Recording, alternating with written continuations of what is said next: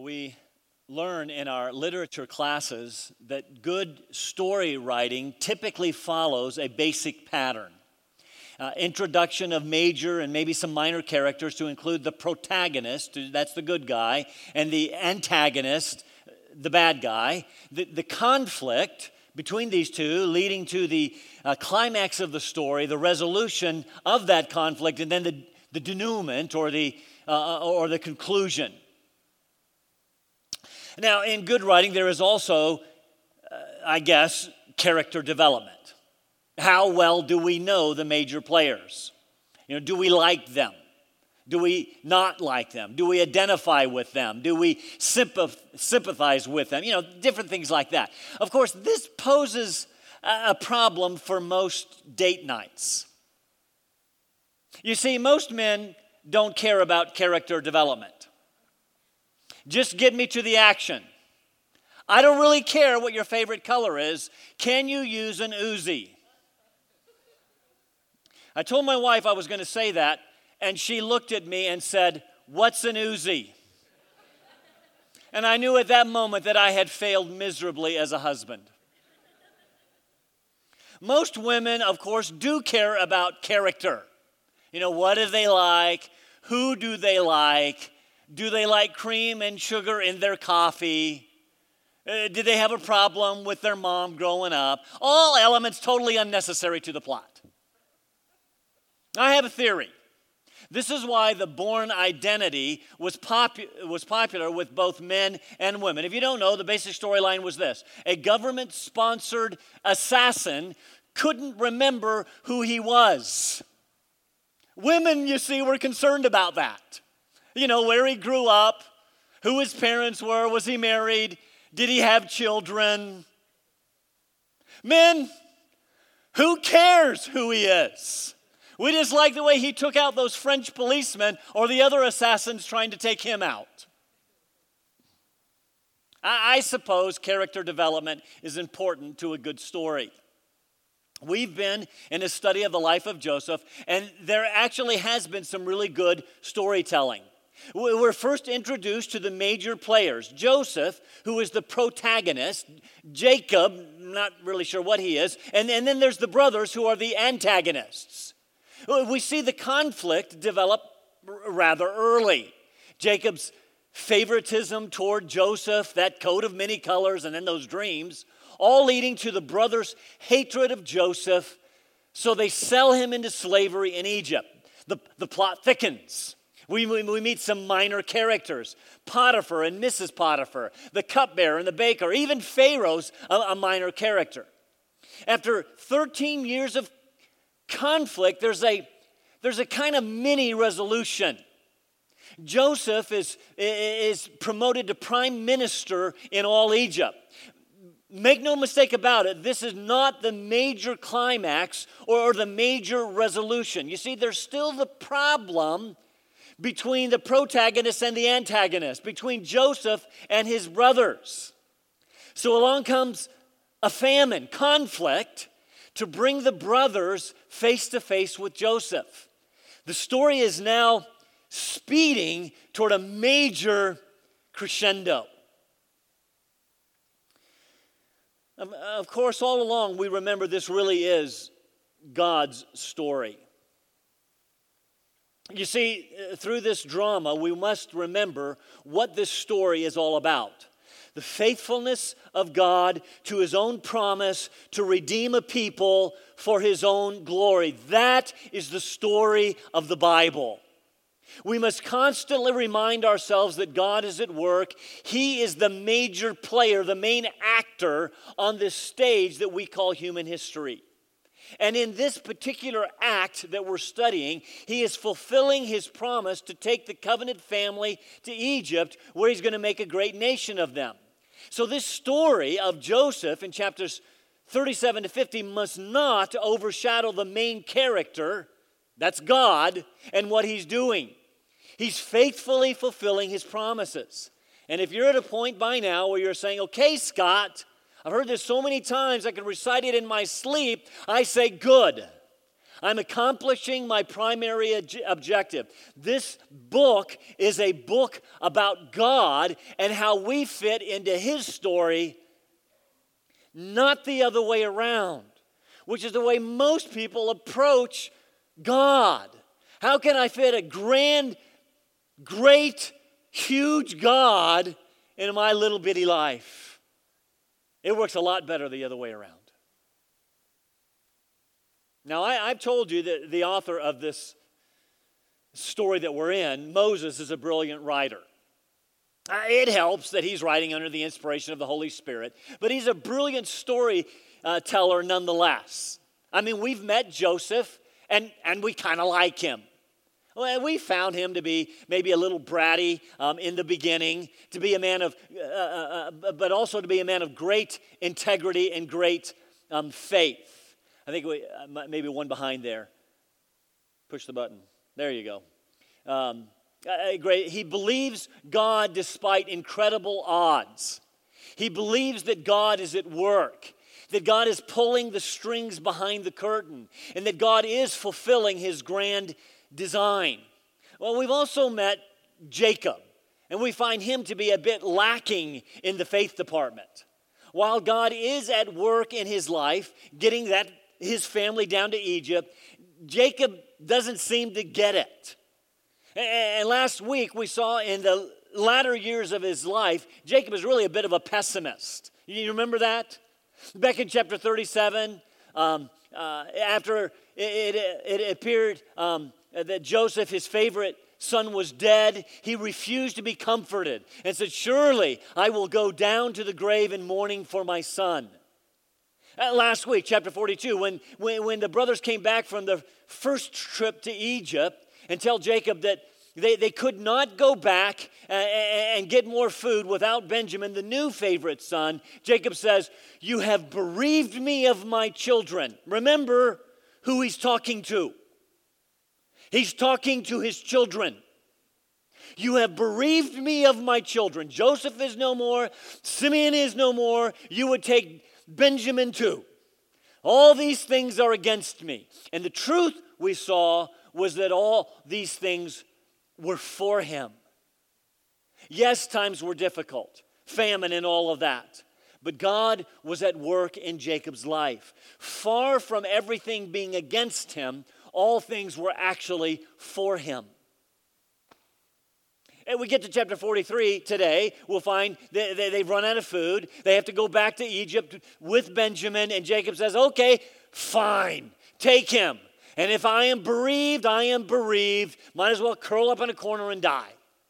We get to chapter 45. After he hears that Joseph is alive, he says, "I'll go down and see little Joey before I die." Chapter 46, he sees Joseph. He says, "Now I can die," and lives for 17 more years.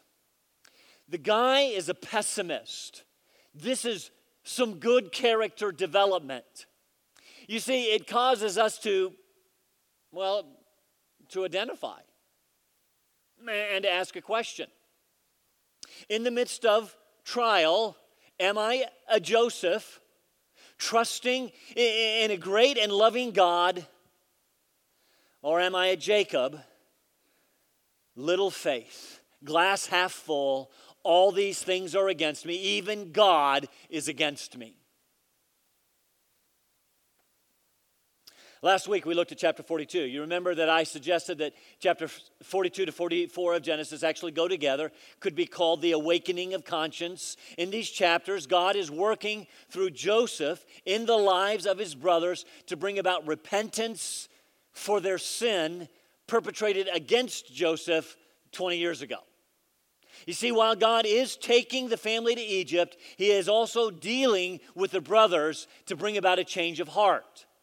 And we've seen that up till this point, there's some guilt there.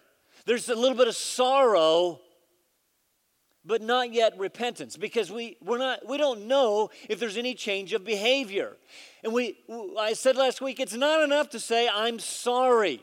You've got to evidence godly sorrow through a change of action. There's an old poem that says it like this: "'Tis not enough to say I'm sorry and repent and then go on from day to day just as we always went. Repentance is to leave the sin we loved before and show that we in earnest grieve by doing them no more. Kind of hokey, but it's good. It's right. So we are in the middle of seeing the brothers brought to true repentance, true change. They're guilty. They're beginning to recognize that everything that is coming upon them might just be divine retribution. They might even be sorry, but here's the $64,000 question: have they changed? When presented with the same circumstances of 20 years ago, what will they do? The suspense is building. We're supposed to be sitting on the edge of our seats. This is going to lead to the climax of the story, by the way, and its resolution, chapters 45 to 47, and the conclusion of the story, chapters 48 to 50. So as this is all unfolding, we've got this great storyline taking place in front of us. It's time now to develop another character in the story. You see, he's been the leader of the antagonists. He's been the leader of the brothers. But God has some plans for this guy. Well, specifically his descendants. Well, specifically one of his descendants. So in the midst of this story of repentance and redemption, we meet Judah. Now, what have we seen about this loser up to this point? Not anything good, that's for sure. In chapter 37, while Joseph has been stripped of his robe, languishing in the pit, Judah is the one who came up with the plan to sell the brother Joseph into slavery. What good will it do to just kill him? Why don't we make a little money on the side? Nice guy, great leader. No. Then in the next chapter, chapter 38, we didn't look at that. But we find him to be an immoral man. Chapter 38 is actually a story within our story, but it's there to show why the family must go to Egypt and get away from ungodly Canaan, and to show how Judah needed some character development. I won't recount the salacious details of that story. You can read it. But basically, it goes like this. Judah had 3 sons, Onan, and Shelah, as I recall. The first one marries a Canaanite woman named Tamar. Then he dies. According to Levirate custom, the next brother should marry the widow to provide an offspring for his brother, so his line doesn't die out. So the next brother, Onan, marries Tamar and promptly dies. And that just leaves the third son, Shelah, whom Judah now withholds from Tamar. You see, he did the math. He's thinking, hey, this woman is bad luck. I mean, she's like a black widow. Forget it. Through a series of awful events, Tamar becomes pregnant by Judah, her father-in-law. It's a nasty story. But through the story and its unfolding, Judah realizes that he's been wrong, immoral. There's been some character development. And so now, it's years later. Where is he? Will he develop into the family leader that God wants him to be? At this point, the 7 years of plenty have passed. 7 years of famine have begun. Jacob, hearing there was grain in Egypt, sent 10 of his 11 sons to get some. He doesn't send Benjamin.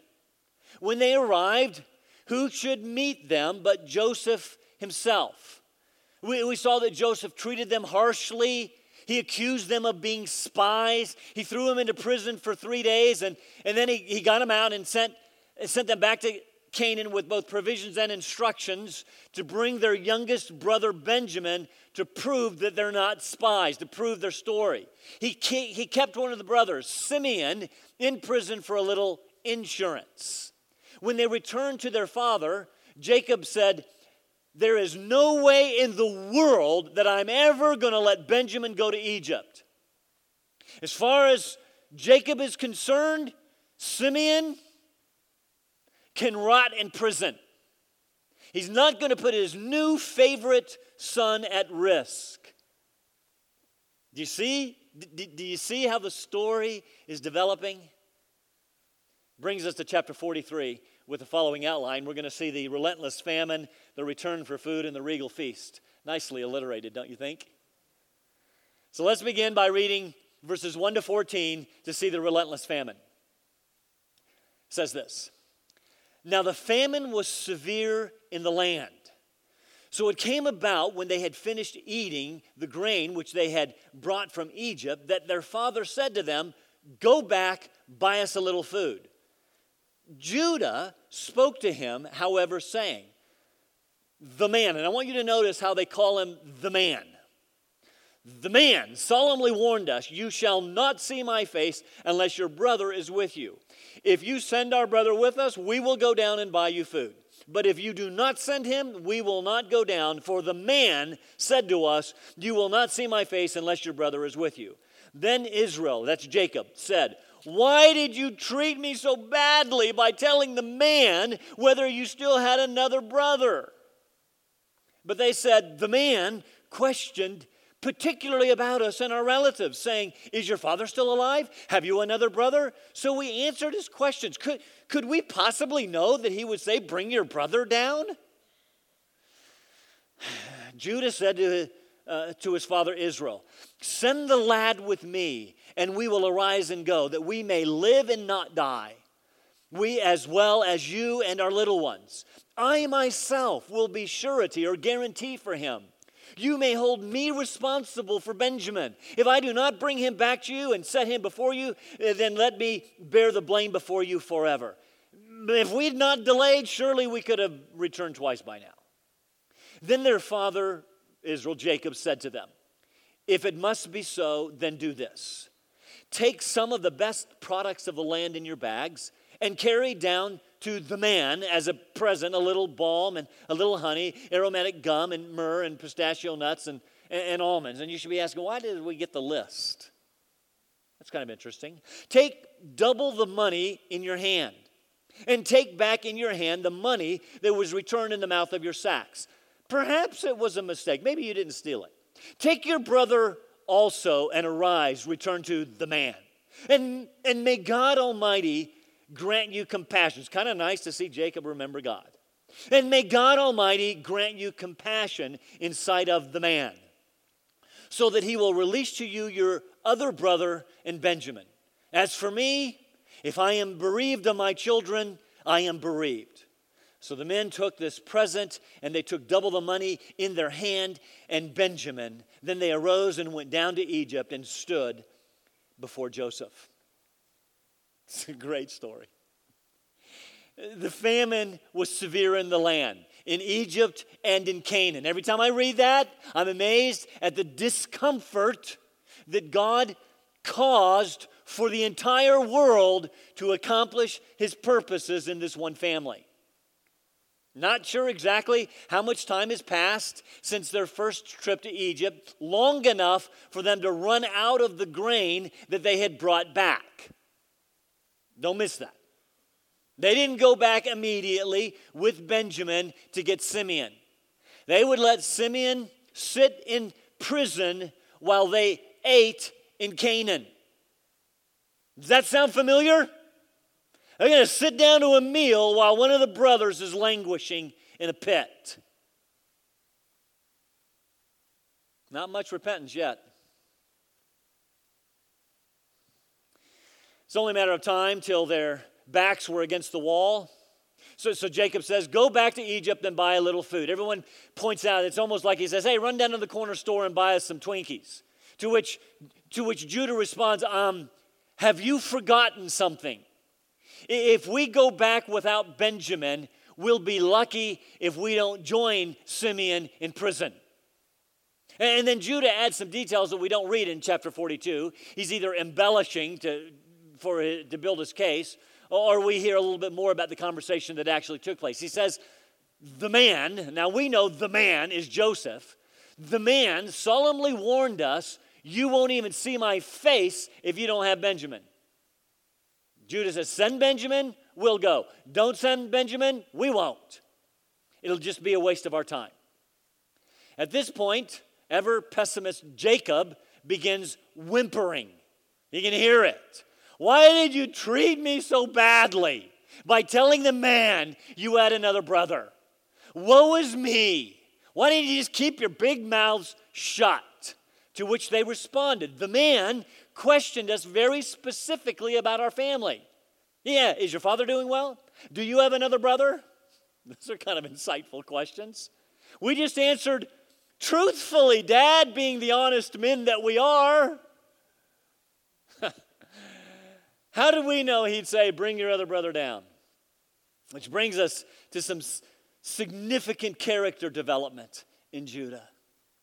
You see, back in chapter 42 last week, Reuben said, listen, Dad, if I don't bring Benjamin back safely, you can kill my two sons. Kill a couple of your grandboys, Dad. You see, Reuben continues to demonstrate, even though he's the firstborn, he continues to demonstrate that he is in no place to lead this family. The next two, Simeon and Levi, proved that they were unworthy of the leadership role by the way they slaughtered an entire city of men in chapter 34. Besides, secondborn Simeon is in Egypt. What about son number 4? What about Judah? He has not shown a lot of promise to this point. But we have this issue of the descendant, the lion of the tribe of Judah, yet to be born. You see, the line of the tribe of Naphtali doesn't work. So we need to see some things change in this man's life. Starting now. He says to Dad, send the lad with me. Interesting word choice. Lad speaks of a young boy, and it is a term of affection. Jacob uses this term of affection for the new favored son. That's a little different than, hey, let's sell him and make some money.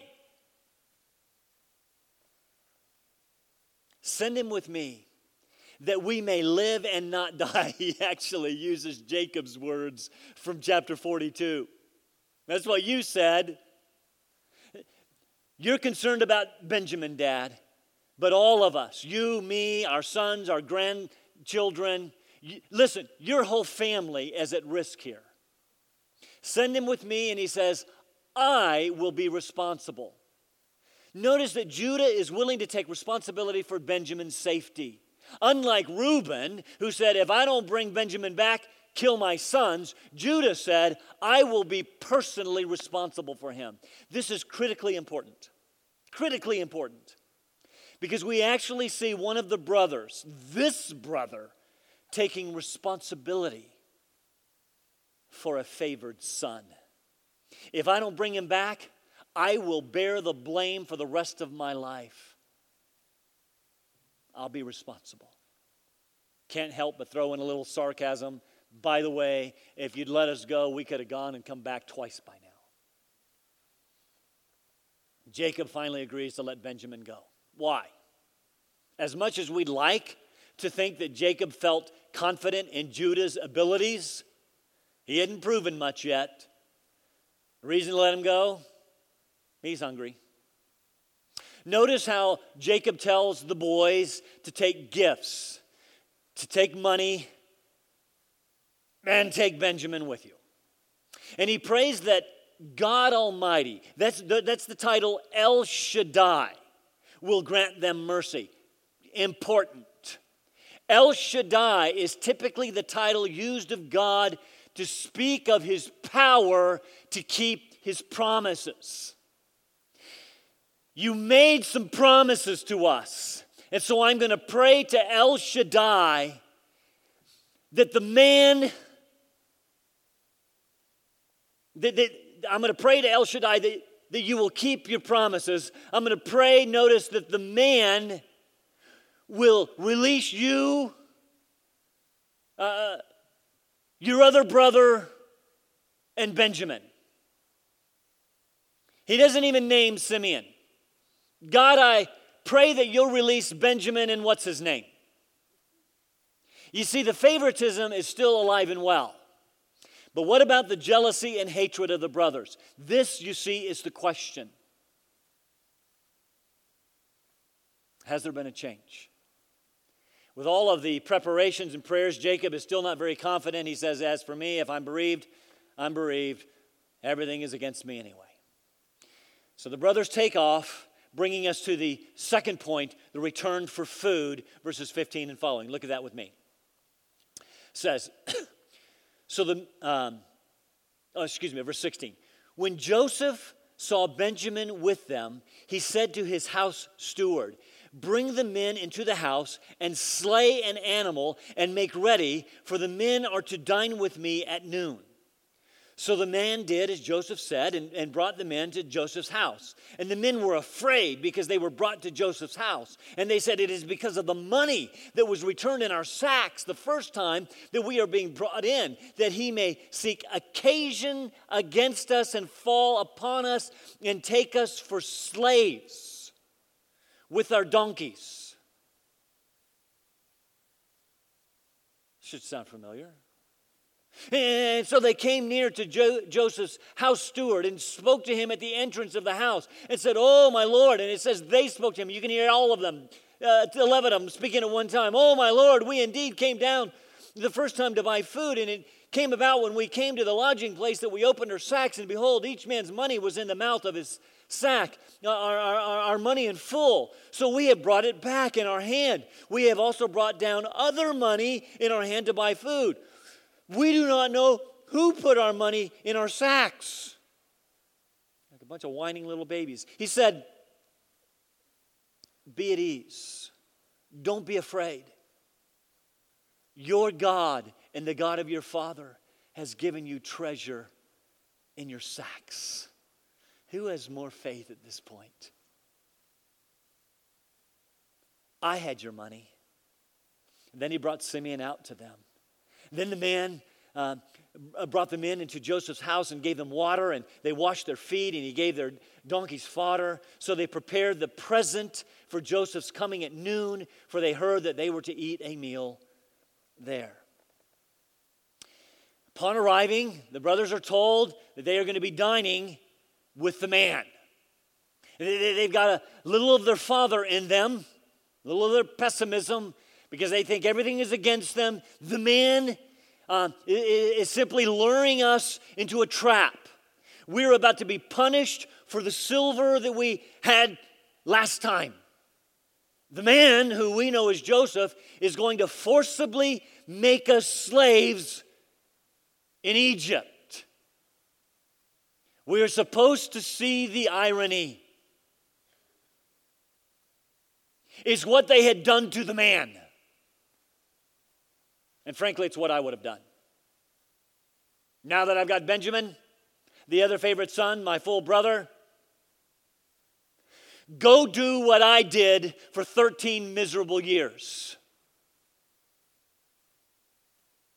Doesn't revenge taste sweet sometimes? But Joseph is a man of great faith and great integrity. Is it possible that instead of bitter revenge against those who have wronged you, that God wants to see forgiving, trusting grace? Let that sink in just a moment. These brothers, they didn't just steal your toys. These brothers plotted to kill Joseph. They sold him into slavery, which lasted for 13 miserable years. Sweet revenge. What would you have done? Better question, what do you do now when someone wrongs you and you've got an opportunity?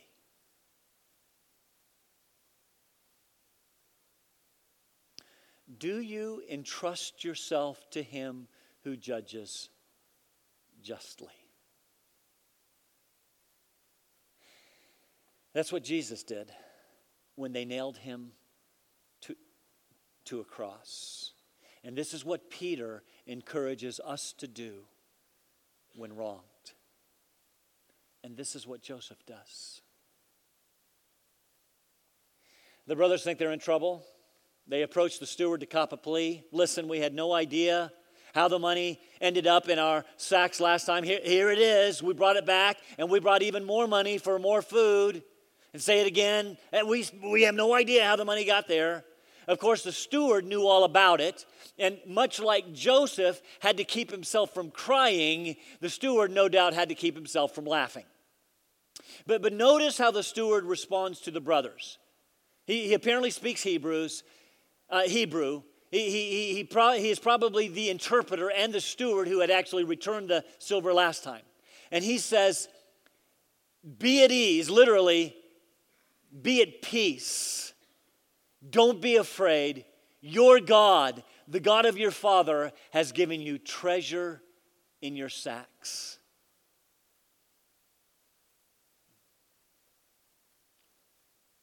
How could he have possibly known that?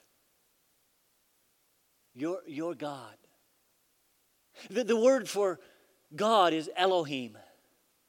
Don't want to make more than is possibly here, but is it possible that while Joseph was completely Egyptianized, that he kept his trust in the true God? And is it possible that he told the steward of the true and the living God? Because the steward says, your God, the God of your father, Elohim, he has given you treasure. You think this is all against you? God's not against you. He's for you. He gave you treasure.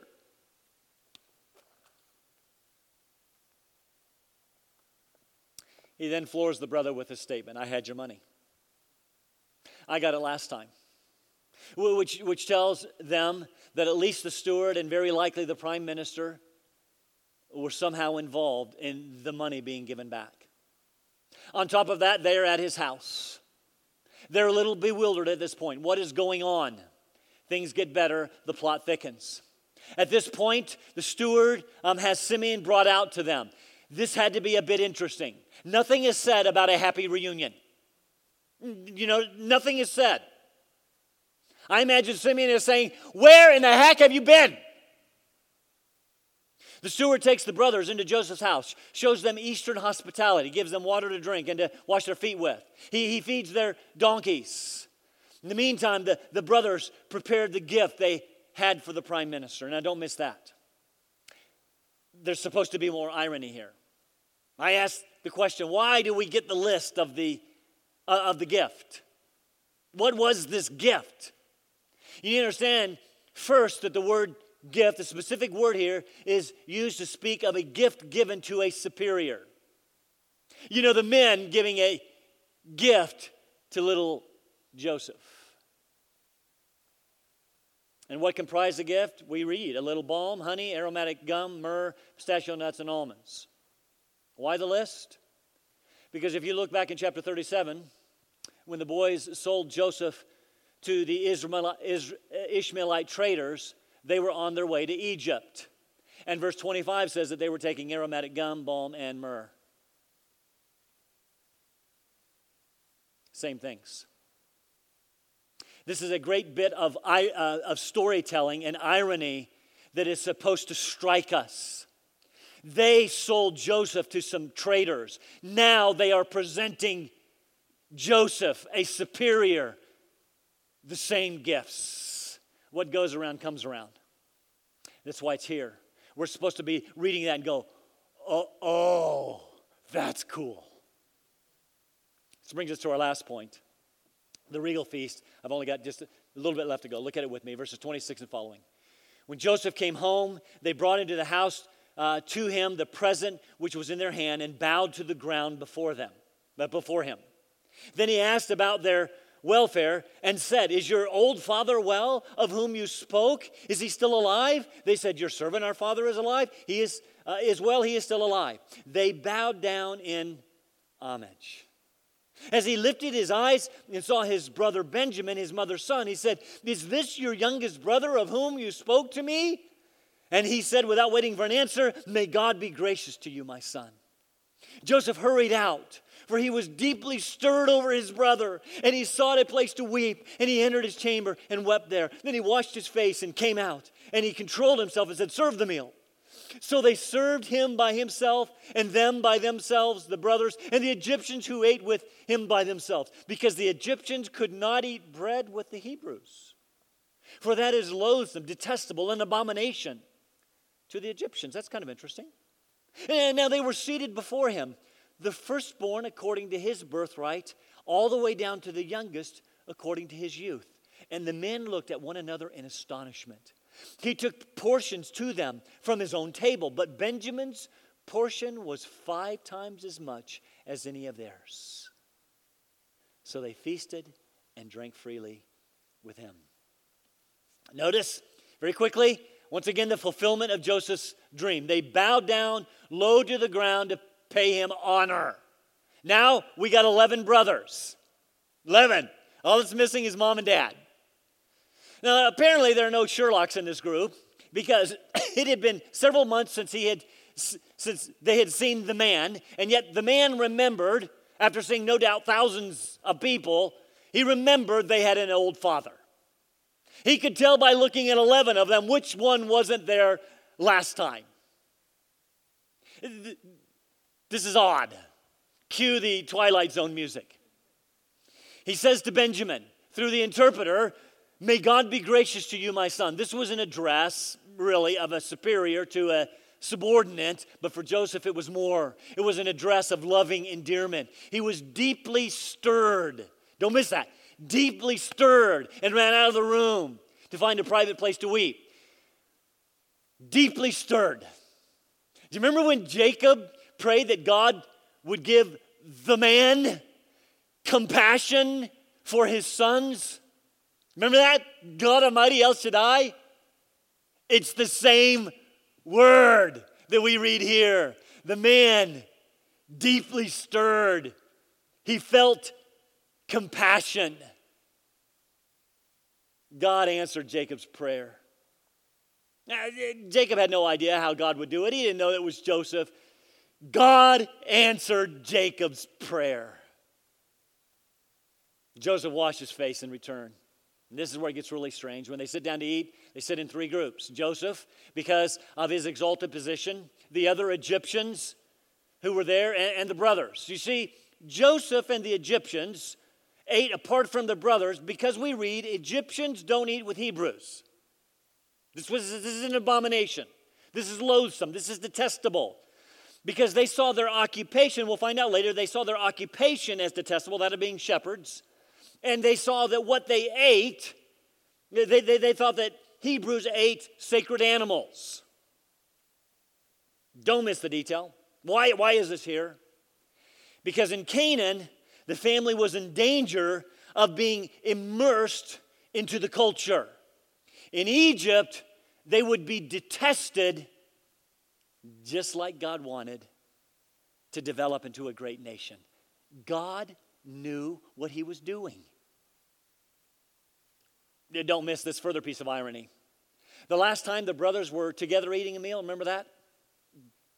22 years ago? The brothers were hosting the meal, and Joseph was in the pit, crying. Now they're eating together again, and Joseph is the host, and the same potential fate awaits them. Will they be slaves in Egypt? Irony. When the boys got to the table, there was apparently those little name tents that you see at formal dinners, because they were directed where to sit, and they were seated in order of their age from oldest to youngest. Again, no Sherlocks, they're a little slow, but finally at this point, the brothers are astonished. They look around in amazement. How did he know this? This was, you see, confirmation to them that God is somehow involved in all this. Food is served. It was a feast. Remember, they've been in the midst of a famine. This would have been really cool. They feasted, but notice Benjamin received 5 times as much as anyone else. Not that he would eat all of that. It was a sign of special honor. Why do you suppose Joseph did that? And I said, well, it's because it's his full brother, and he really, really likes him. Maybe, but more likely, Joseph was testing the brothers. Remember, they don't think he can understand what they're saying. He can hear the dinner conversation, and he wants to see just exactly how the brothers feel about this new favored son. Let me throw him a little favor. Has there been a change? Apparently, there was, because we read that they ate and feasted, they ate and drank freely with Joseph. And so now the table has literally and figuratively been set. The plot has thickened. We are just about at the climax and the resolution of the story. But where does that leave us for today? Very quickly we see some of the same themes that we've seen before. First, the severe famine reminds us that while all things are not good, all things are for our good. Second, we see the faith of Jacob and Joseph contrasted. Again, the question as we identify, who will you be? Everything is for me or everything is against me? Third, how do you respond when wronged? With sweet revenge or trusting faith? And last, God is in the business of transforming people. He transformed Joseph. He is in the process of transforming Judah. Here's the question. How's your transformation going? Are you the same person that you were 20 years ago or 2 years ago? Let's stand for prayer. Go ahead. Father, we are thankful that you are a good God, that you are at work in our lives, and that there is nothing to prevent you from accomplishing your purposes. And part of your purpose is to transform us to be loving, gracious, forgiving, responsible people full of faith and integrity. We pray that you would do that. Through Christ we pray. Amen.